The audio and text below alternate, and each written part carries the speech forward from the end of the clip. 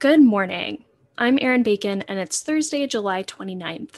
This is CQ Roll Call's morning audio briefing, and here are 3 things you need to know to start your day. The House is returning to debate a 7-bill spending package today.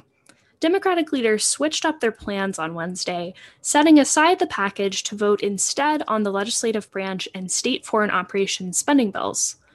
Democrats may have wanted to move quickly because those measures had more delicate support, and another Republican will join the House soon, lowering Democrats' majority. Next, the Senate is moving forward with a bipartisan infrastructure package after negotiators struck a deal on outstanding issues Wednesday. The new package totals $550 billion in spending, as opposed to the $579 billion in spending in the original agreement.